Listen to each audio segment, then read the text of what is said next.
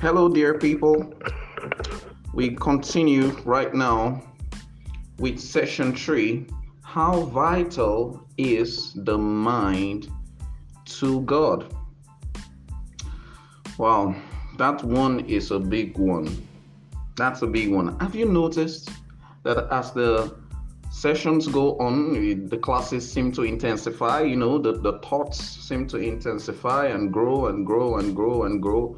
And there are some things you would probably, I think you would need to listen to a lot of these things a minimum of 5 to 6 times.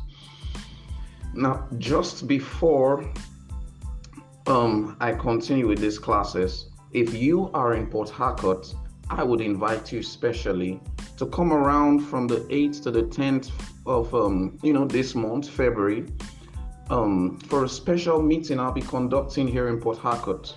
We are expecting thousands of people, about 2,000 people or more, for these our meeting here in Port Harcourt, and I hope to see you there.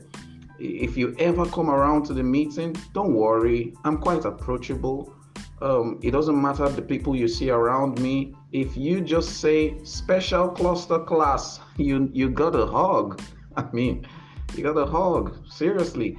All right. And I think the Holy Spirit brought us, excuse me, into close relationship for a reason. And so I would really, really invite you. I would love to see you. And boy, I pray that we can meet in person and you would see the power of the Holy Spirit. Just this Sunday, a lady came forward, to the church who was born sickle cell anemic, and she was instantly turned from SS to AA. She gave the testimony, and I think it was played, shown all around on the social media. And it was just really, really much a blessing. And I think, man, God wants to do so much with your life as the Lord is doing through us. And I think this is just the year where we're going to experience 10 years in one. Do you see an amen to that? Amen. Man, I'm shouting amen. Amen! 10 years in 1 year. You will have the experience of 10 years in 1 year. 2019 is such an important year for me. I am convinced that it is to be a very, very important year for you too.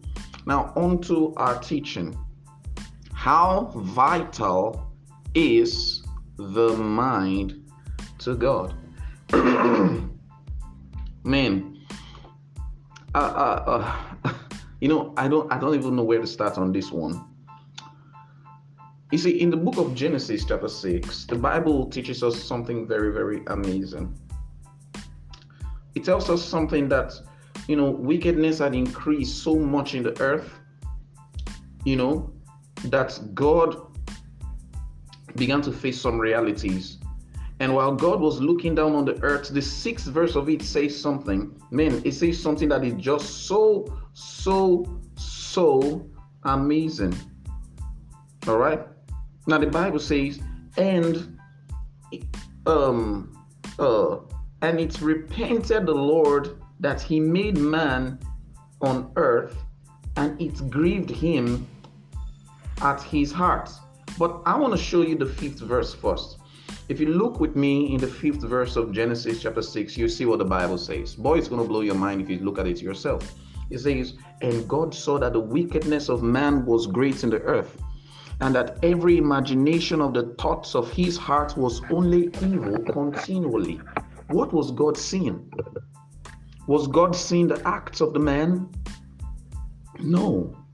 God was actually seeing the imaginations of the thoughts of his heart. Can you see that? Can you see that? You see, both in the Old and in the New Testament, the word heart means the same thing. It's just different, one is Hebrew, the other is the other, semantics. Think about this for a moment. When God saw man's wickedness, what God was seeing was not what man was doing, but it was what man was thinking. It was the mental pictures that men had in their hearts the constant mental pictures that men had in their hearts was what God was looking at. This was how God judged wicked people. This was how God came up with a solution that he was going to start mankind all over again on the level of faith with the man Noah. There was only one man thinking right. Just see how important the mind is to God. The mind was so important to God that just because the whole world was thinking wrong and only one man was thinking right, he had to start afresh.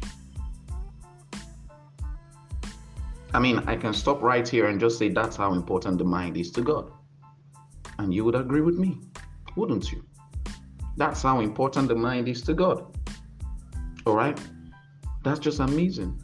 That's just amazing. Again, you remember this particular testimony very well in the book of, Samuel. I believe it's 1st or 2nd Samuel. The Bible says something so dramatic about the election of David. And the Lord said unto Samuel, go into the house of David's father. He said, and there I have chosen a king whose heart is after me. Whose heart is after me. David was a man after God's heart. You know what it means to be a man after God's heart? It was not actually a man who was pursuing God's heart, but a man that attempted and practiced God in his mind. Well, you know what? Excuse me again. That's just gonna blow your mind, okay? That's just gonna blow your mind. It's just gonna take your mind and go like, but let's just calm down on that note and let's go back. Calm down. All right, now. And so the Bible said about David, the Bible said that when Samuel went to the house of, the family of David, Samuel saw the first son. And Samuel said, surely this is the one that God has chosen. And of course, you know the whole story and all that. And he went to the second and God said no. And the third and God said no. And then finally, he went to the last person and God said no. He then said, okay, there's nobody here. The line is over, God. And the Lord said to him, men look on the outward parts, but God looks at the heart. God looks at the mind. Oh, I feel like praying in the Holy Spirit, just thinking about that. When I think about it, I can feel a surge of the Holy Spirit just moving inside of my being. God looks at the mind.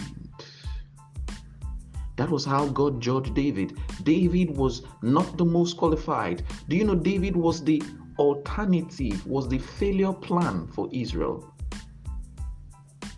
But look at this. His heart was what counted before God. His mind was what counted before God. I tell you this. This is so amazing. There's something a lot of people don't understand. Many people, your act is in the right place. Your words are in the right place. But your heart is not in the right place.